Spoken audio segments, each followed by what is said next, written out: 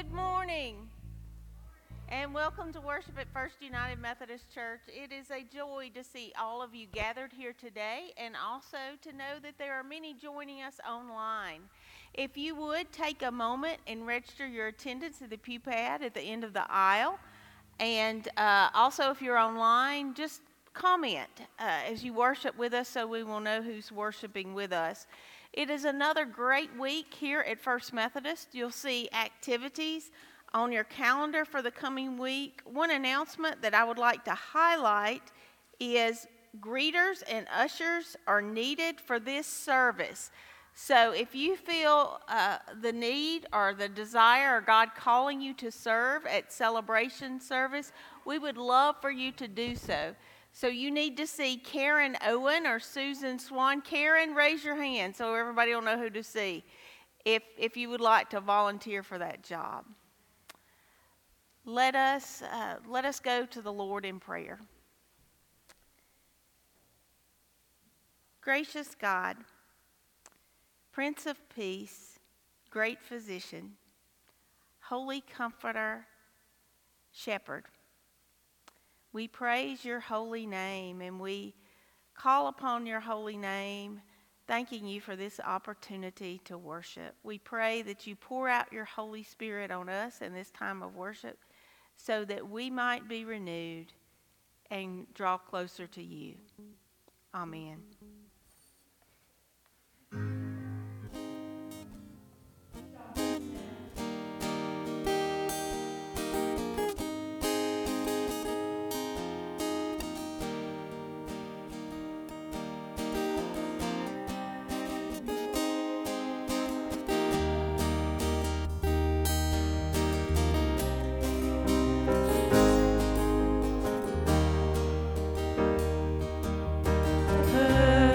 Over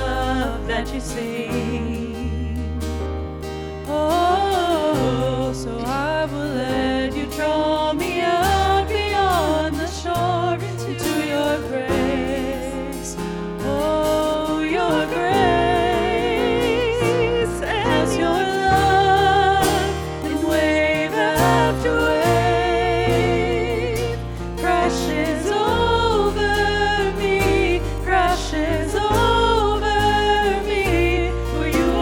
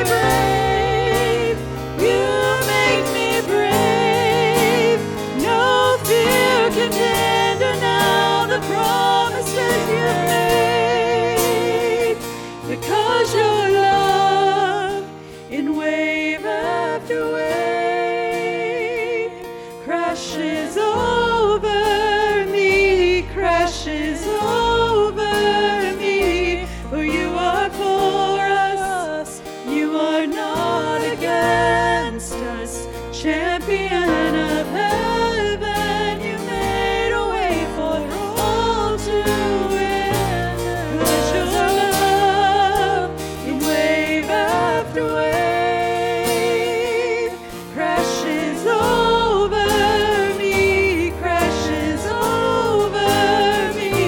For you are for us, you are not against us. Champion of heaven, you made a way. Champion of heaven, you made a way for all to enter in.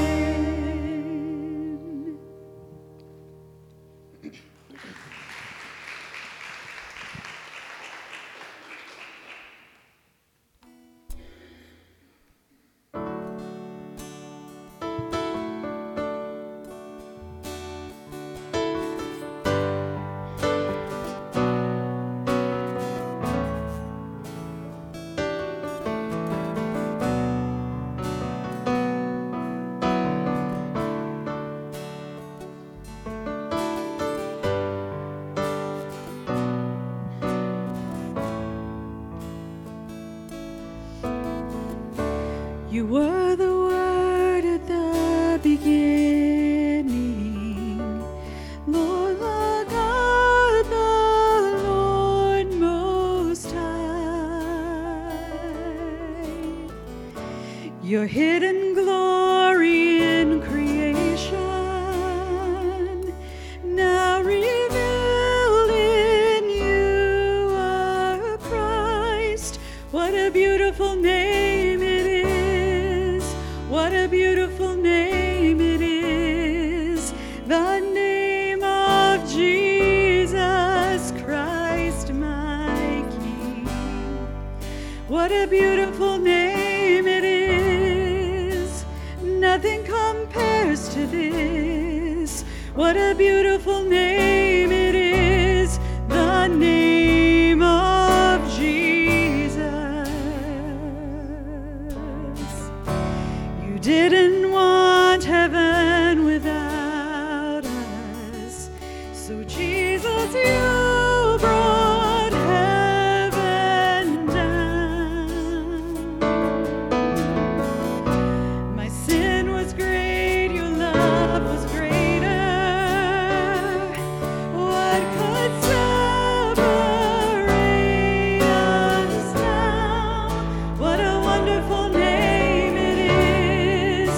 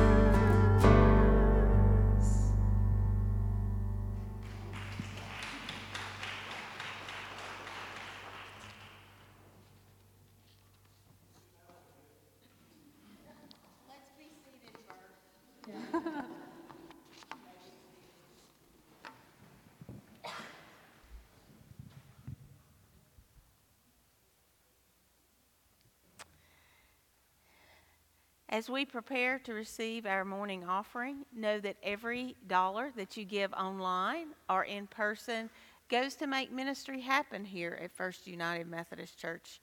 Our resources come together to be the church, and for that I give thanks. Let us pray.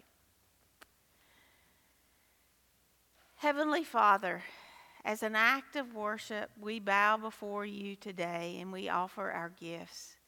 We pray for the needs of our lives, for those who are sick among us and those who mourn today, those who are struggling and those who doubt.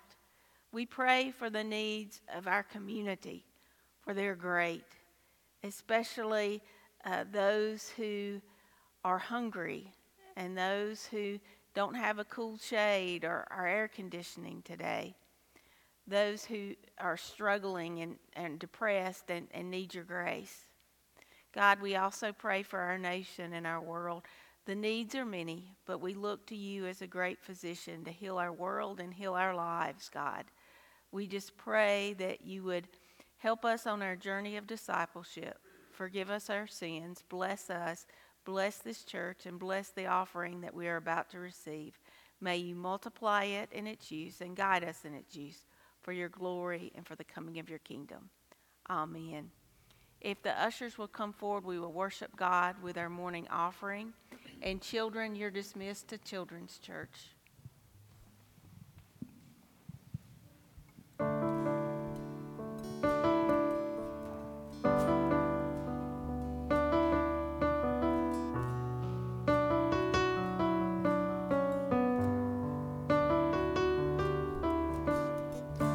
Spirit of the living God, Spirit of the living God, we only want to hear your voice. We're hanging on every word.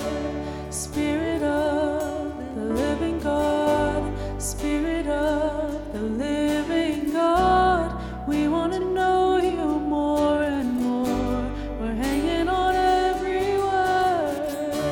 'Cause when you speak and when you move, when you do what only you can do, it changes us, it changes what we see and what we seek. When you come in the room, when you do what only you can do, it changes us, it changes what we see and what we see.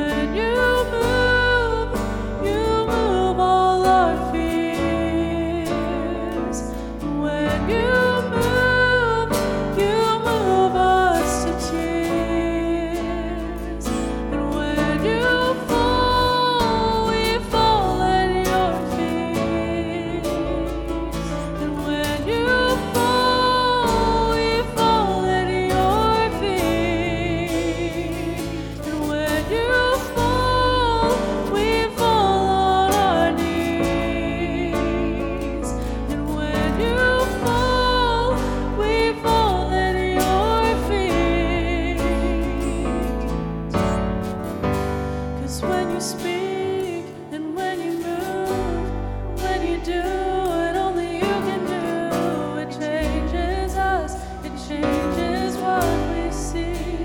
And what we see when you come in the room, when you do what only you can do, it changes us, it changes what we see. And what we can see.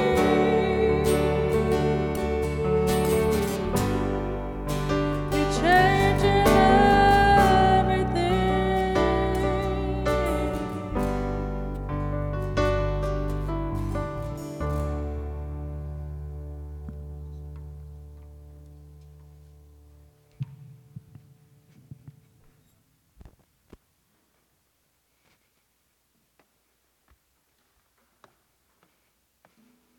So I guess I should have waited to come up to see if y'all were going to play What a Beautiful Name again, since you said you wanted to play it again. When it sounds so good, I'm like, can we just keep doing it? I got you. I got you. That gave me joy, and what else brought me joy today? Did you see all the children going with Miss Catherine? That made my heart leap to know all those beautiful young boys and girls are learning and having a great day at church today. So, how many of you are on TikTok? A few. Well, if you watch TikTok videos, or even if you don't, you probably know that hashtag Bama Rush has taken our nation by storm over the past few years. And what this is it covers sorority rush at the University of Alabama. It started 2 years ago with OOTD. Anybody know what OOTD means? Outfit of the day. And then moved to P&M's, potential new members. And it's just exploded. It's made stars and influencers out of common 18-year-old young ladies.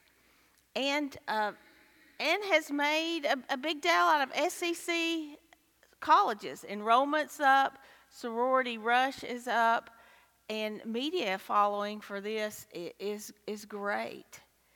It's fascinating because these young women spend so much time and effort and money on this 1.5 weeks of rush. And it's no wonder, because it's very important to them. They will connect with a group of sisters or other young women who will be their home away from home for the next 4 years or maybe more. And in that time, they will eat together and study together and retreat together and have fun together and do philanthropy together. And they will wear those Greek letters on campus. It will be how they are known across the university. And it will not only be how they are known across the university, but thanks to TikTok, it will be how they are known in this world. It will be their identity. Today, we're going to spend a little time looking at identity. The identity that matters in this world, our identity. And to help us on that journey, we are going to spend some time looking at the identity of Christ. So if you have your Bibles, turn to the Gospel of Matthew, the 16th chapter, verses 13 through 20. Matthew 16, 13 through 20. Hear the good news. Now, when Jesus came into the district of Caesarea Philippi, he asked his disciples, "Who do people say that the Son of Man is?" And they said, "Some say John the Baptist, but others Elijah, and still others Jeremiah, or one of the prophets." And he said to them, "But who do you say that I am?" Simon Peter answered, "You are the Messiah, the Son of the living God." And Jesus answered him, "Blessed are you, Simon, son of Jonah, for flesh and blood has not revealed this to you, but my Father in heaven. And I tell you, you are Peter, and on this rock I will build my church, and the gates of Hades will not prevail against it. I will give you the keys of the kingdom of heaven, and whatever you bind on earth will be bound in heaven, and whatever you loose on earth you will be loosed in heaven.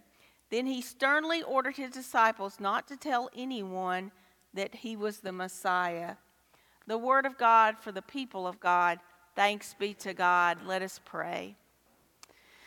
God, we thank you for your word that challenges us and equips us every day. And we thank you for our Lord and Savior Jesus Christ, for the opportunity to know him as Messiah and Son of God. And as we study your word today, dear Lord, I pray that the meditations of our hearts and the words of my mouth be pleasing and acceptable unto you, O Lord, our rock and our Redeemer. Amen. Now, the Jews had been eagerly watching. They had been waiting. They were looking for a Messiah. They were waiting for Elijah to come back. What about John the Baptist? Could he be Elijah? He had this crowd in the wilderness, and people were streaming to him. But Herod had him beheaded. So what did that mean? And then there's Jesus. Jesus is doing miracles like Elijah. Could he be Elijah, or could he be a prophet like the prophets of old? God had been silent for so long. Maybe he is the promised one, the Messiah, a king in the line of King David to overthrow Rome. Who could Jesus be? There was much gossip and speculation around him. People were watching and waiting, looking for how God was going to reveal himself or speak again to his people. In fact, the Sadducees and Pharisees, who didn't often get along, got together and decided they were going to test Jesus to see if Jesus would reveal his identity. And they went to him to find out, to get a sign. And Jesus said, I'm not going to give you a sign. You can forecast the weather, but you cannot know about signs from God. Jonah went to people who weren't Jewish, and he gave them a message, and they didn't need a sign. They immediately repented and returned to God. Here's your sign. Jonah was in the belly of a big fish for 3 days, and so the Son of Man will be in the belly of the earth for 3 days. That's going to be your sign. When you see that, you will know. But you wouldn't listen to any sign, or you haven't seen any sign that has been given. So Jesus leaves it at that. And then he decides to get away with his disciples. They leave the religious leaders, the crowds, and the busyness behind. And they head north to get away. They go to Caesarea Philippi, and while he's there, he asks them, what does everybody say about me? What's the gossip out there on the street? And the disciples answer, well, some say you're Elijah, and some say you're a prophet that has come back. And then Jesus asked them the question, but who do you say that I am? Peter answers, you are the Messiah, Son of the living God. Jesus responds with, Peter, you couldn't come up with such an answer on your own, which I think that's kind of a backhanded compliment, but it must have been affirmative, because Jesus says, Peter, well, Simon, then your name's going to be Peter now, which means rock, and on this rock I'm going to build my church. And you're going to have the keys to the kingdom of heaven. That's why people say St. Peter's at the gates of heaven, because he has the keys of the kingdom of heaven. And what you bind on earth will be bound in heaven, and what you loose on earth will be loosed in heaven. You have to wonder, as Peter was making this affirmation of Jesus, did he pause? Did he hesitate? We don't know. From Scripture, it sounds like he boldly made this proclamation, but was there a pause? Were there some wrong answers in the conversation? Peter boldly says, "You are Messiah, Son of God." But before that, the disciples were answering what everybody else thought. You know, it is so much easier to stand behind what everybody else thinks than to say your own thoughts. I see it all the time in the church. Somebody will go, "Do you know what everybody's saying?" Or "Do you know what everybody's doing?" When it's not an everybody, it's actually just that person, and they're hiding behind everybody. But Peter professed for himself that Jesus was the Messiah, Son of God. Peter confirmed Jesus' identity. He confirmed who Jesus was. And Jesus affirms that and goes on to say, "Do not reveal this to anyone. What you have affirmed, do not tell others." From the time of Peter till now, the Holy Spirit has continued to inspire people to answer that question, to affirm Jesus' identity. In fact, we see it in the Gospel of Matthew after the scripture reading for today. Just past the scripture reading, the Transfiguration, God says, "This is my Son, the beloved, with whom I am well pleased. Listen to him." And then at Jesus' triumphal entry into Jerusalem, the people cry out, "Hosanna, Hosanna, blessed is he who comes in the name of the Lord."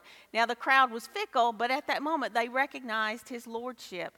And the woman who had the alabaster jar who anointed Jesus, she may have not had said it with her words, but she said it with her actions. She anointed Jesus.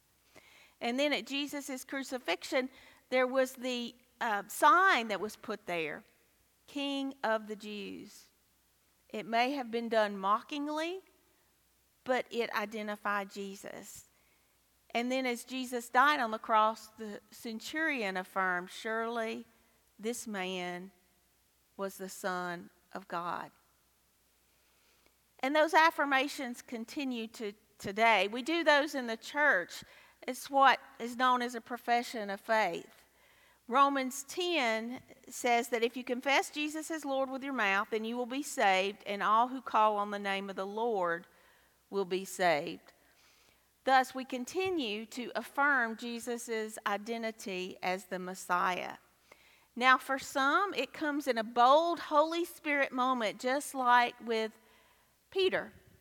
For others, they grew up in the church, and they've always known Jesus' love. And they've always known his lordship. And for them, it's an affirmation that's always been a part of them. And for others, this affirmation comes as a result of confirmation class. They learn more about Jesus. And as the question has been posed to them, "Who do you say Jesus is?" they make that claim upon their lives. So whether it come in a bold, emotional moment or a moment of thought and much prayer, all these are valid ways in which we claim the identity of Jesus for our lives. Who do you say that I am? A powerful question which Jesus invites us to respond to, and which many of you have responded to, but maybe answering that question is more than just our words. Maybe the answer to that question is also how we live our lives. In studying the Gospels and the story about Jesus and the demons, it's always interesting to know that the demons immediately knew who Jesus was. If you read in Matthew chapter 8, he goes to the town of the Gerasenes, and he meets two possessed people in the cemetery there, and they come out. Even before he greets them and says a word, they say, "Son of God, what have you to do with us?" They knew who Jesus was. So maybe professing or affirming Jesus' identity is more than just what we say with our mouth, because the demons knew. Maybe it's also how we live our lives in response to that affirmation. Maybe it's how we live in this world. Maybe that's why Jesus taught in the Sermon on the Mount in Matthew 5:7, "Not everyone who says to me, 'Lord, Lord,' will enter the kingdom of heaven, but only the one who does the will of the Father. Now, I don't say that to be dramatic or to cause fear or doubt. I subscribe to the 1 John 4 camp that perfect love casts out fear, and God gives us boldness on the day of judgment. That's not to be fearful. But I raise this question just to make you think. How do you not only profess Jesus with your lips, but with your lives? Think about those sorority girls who have pledged to their sororities last week. Those girls made famous with hashtag Bama Rush. When they put on those Greek letters, it's not just about wearing the Greek letters. It's also a set of standards. And for those of you who have been in sororities, you know the standards can be quite rigorous. There is a code of conduct that they have to live up to because they represent the letters they wear. That is their representation. They're part of the brand. That is who they are. That is how they are to live in the world. So how do we wear the letters of Jesus? How do we live into that brand in the world? How do we identify? Now, I know identity is a hot topic word these days. It's kind of a buzzword, and there's a lot of ways you can identify. You can identify with your sorority, where you work, where you go to school, so many different things, even where you go to church. But how do you identify in Jesus? Perhaps we can find our identity by answering the question, who do you say that Jesus is? If you know Jesus to be Messiah, Son of God, then how are you placing your trust in him? How are you following him with your whole heart? How are you living a life of love, joy, peace, patience, kindness, goodness, faithfulness, gentleness, and self-control? How is the Holy Spirit allowing you to proclaim Jesus' identity in your life every day? People in our world are searching for that identity. And it's an important part of who we are.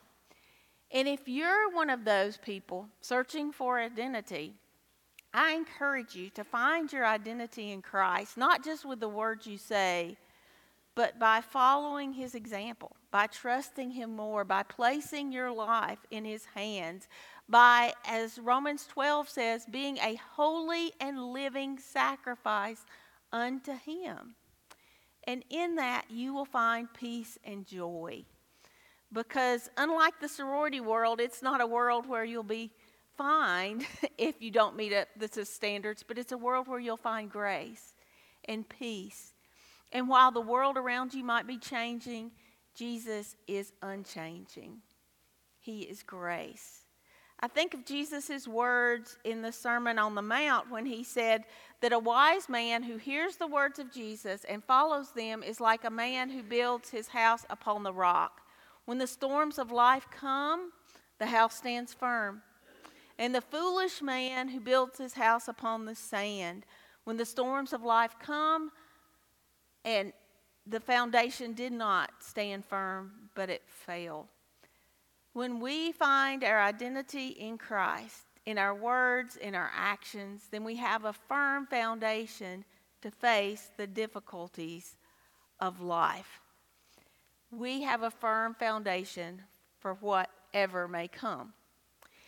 At some point in our lives, and perhaps that's been for you, you have been asked the same question.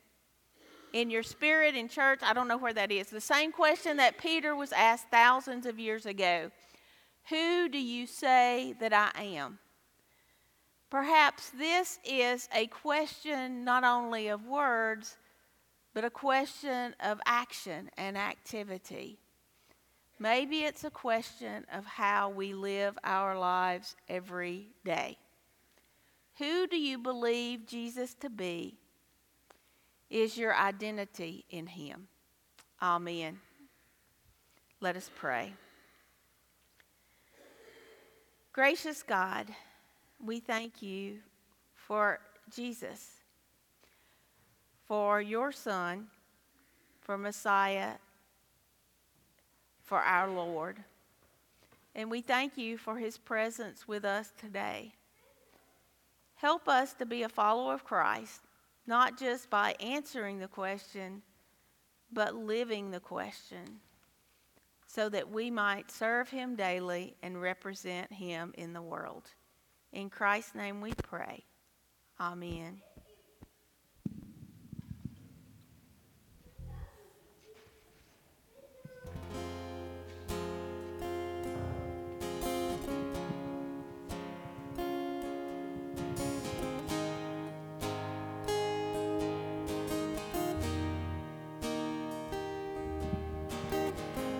Captivator of the searching heart, this Jesus, how precious, mender of a million shattered parts, this Jesus, relentless.